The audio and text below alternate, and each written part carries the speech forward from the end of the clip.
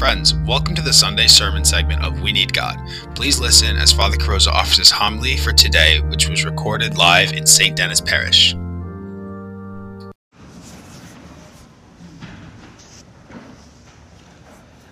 Are you a virtuous person? Ask yourself that seriously. Do you consider yourself someone who is virtuous? Probably most, if not all of us, would say yes, or, well, at least I'm trying to be so.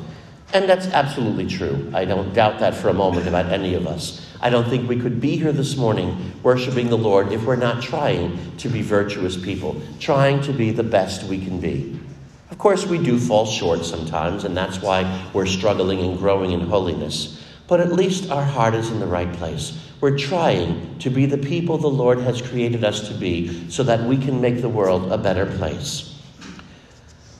I think one of the biggest problems we have in the world today is that there are far too many people who are not trying to be virtuous, who are not trying to live being the person God created them to be, to make a difference in the world and make it a better place, but whose only motivation in life seems to be, what's in it for me? How can I get the most out of this world for myself? To milk the system and to try to get the most out of it that they can possibly do so that they can live the high life, and it doesn't matter what it means to other people.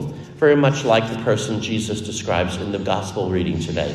The servant who says, my master is away, and he starts beating the servants and getting drunk and everything and figuring, I'm just going to get everything I can out of this and then just pretend to be good when the master returns and everything will be fine.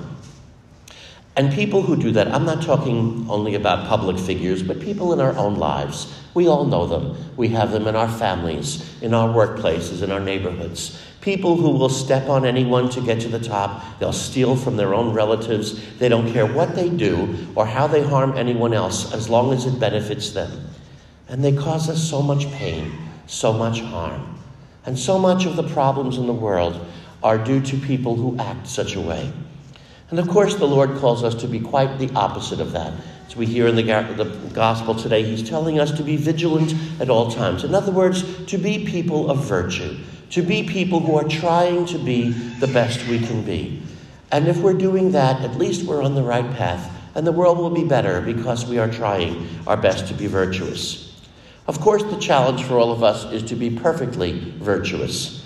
And none of us can say that we're perfect in virtue. That only happens when we're in the Lord's kingdom. When we've mastered every virtue, then we're in heaven and we're with the saints who have mastered everything. Here on earth, we're struggling. Some virtues we may have mastered, they come to us naturally, and others we have to work at each and every day. And that is the struggle of our spiritual life, of our journey each and every day of our lives, is to try to be as virtuous as we can, to master all the virtues so that we can be indeed perfect people. And in order to do so, of course, we need the Lord's help. Notice how it's very easy to do what's wrong and sometimes takes all of our strength to do the right thing.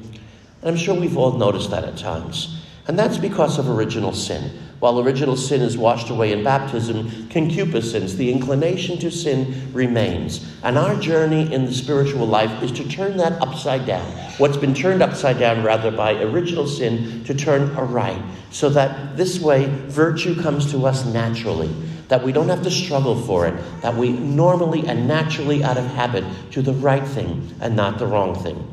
And that's what the spiritual journey is all about in our lives.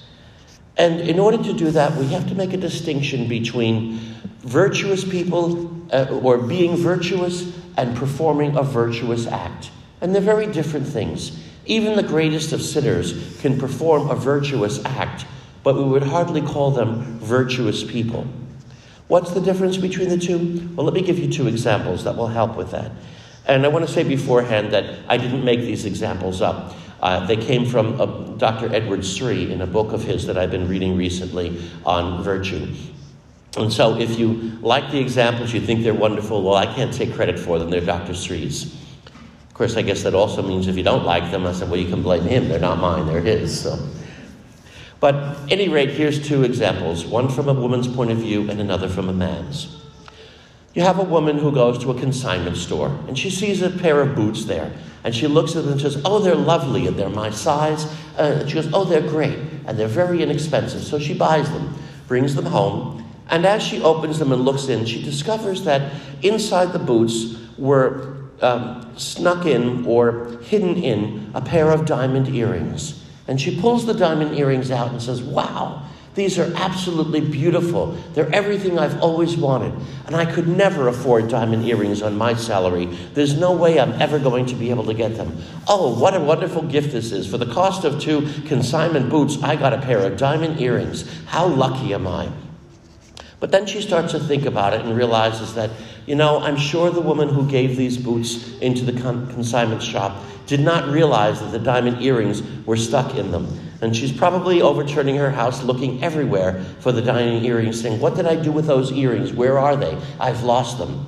And maybe I should return them to the store and give them back to the woman. But then she starts thinking, if you own a pair of diamond earrings, you've got to be more responsible than that. How could anybody with diamond earrings just accidentally drop them into a pair of boots? Well, if you're going to be that silly and that careless, you shouldn't own diamond earrings. So therefore, you've lost it by your own carelessness. And, finders keepers, losers weepers, and all that. Well, I got lucky here. For the price of these boots, I got this beautiful pair of diamond earrings. But she goes back and forth in her mind saying, no, I don't think that's right, and then justifying it and then not. And ultimately at the end she says, no, this is wrong. I need to return the diamond earrings. So she does. She brings them back to the store and gives them to the owner. Another woman, very same situation, sees the boots in a store and says, oh, how beautiful, brings them home, and as she opens them, she finds the diamond earrings stuck inside, and immediately she takes them back to the owner of the store and says, yeah, I found these inside. I'm sure that the owner of the boots didn't expect these earrings to be there. Second example, from the point of view of a man. A happily married man is at work, and a new woman is hired at the office. And she's a good-looking young woman, and she starts flirting with the man. And it's obvious she's not just being friendly as a new employee or something. She's obviously flirting with the guy and is making advances towards him. And it's perfectly clear in her mind that she's looking for a relationship between the two.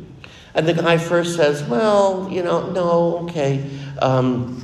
No, I'm a married man. I really shouldn't do this. But then he starts thinking, well, she's really good looking and she's half my age, and boy, does that make me feel good, that somebody that young is still interested in me, and maybe I should go ahead with this. But then he starts thinking, no, I think it's wrong. I probably shouldn't do that.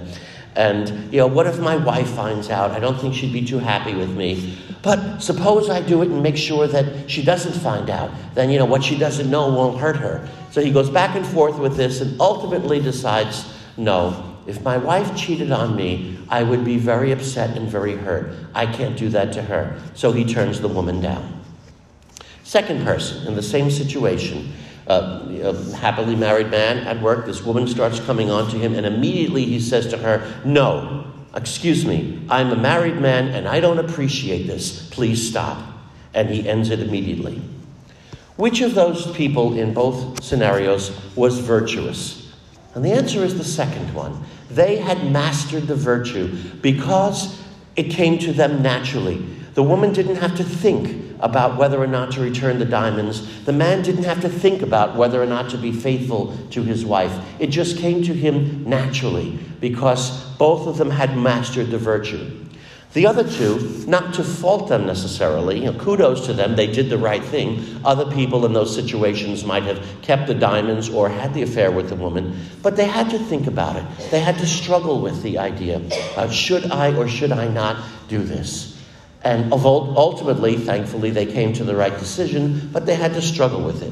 Of course, we know there are other people who would have given into it, but these two didn't. So kudos to them for that. Please don't misunderstand me. I'm not saying, pointing a finger of blame at the first two people in those stories, but the virtue was not mastered yet by them.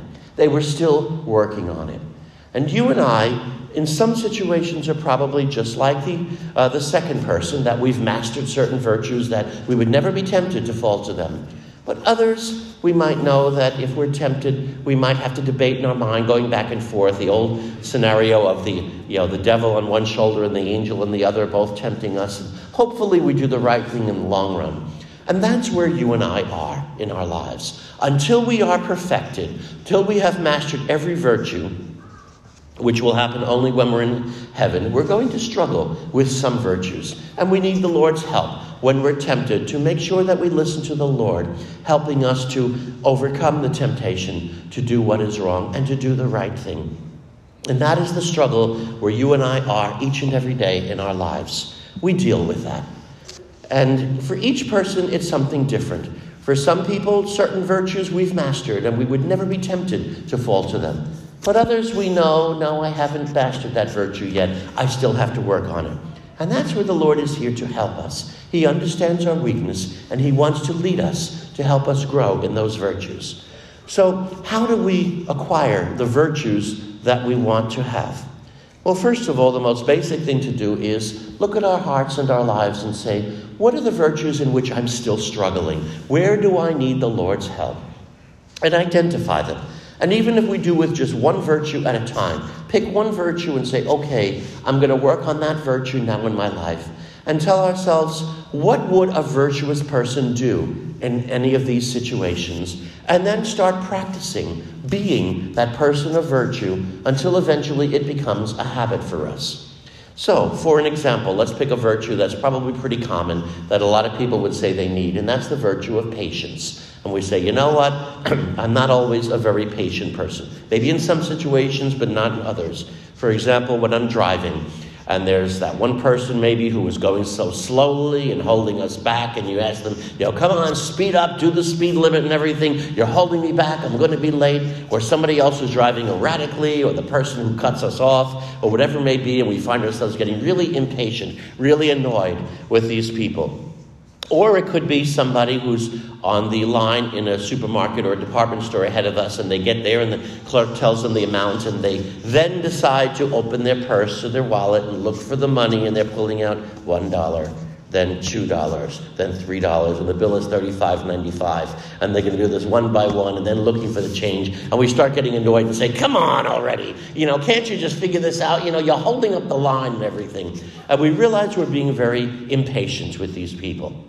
What can we do? Well, first, I always try to give the person the benefit of the doubt. The person who's speeding, for example. Maybe they're in an emergency. Maybe they're trying to get someplace quickly. They've got something going on. It's a medical emergency, and they're even rushing to the hospital for one reason or another.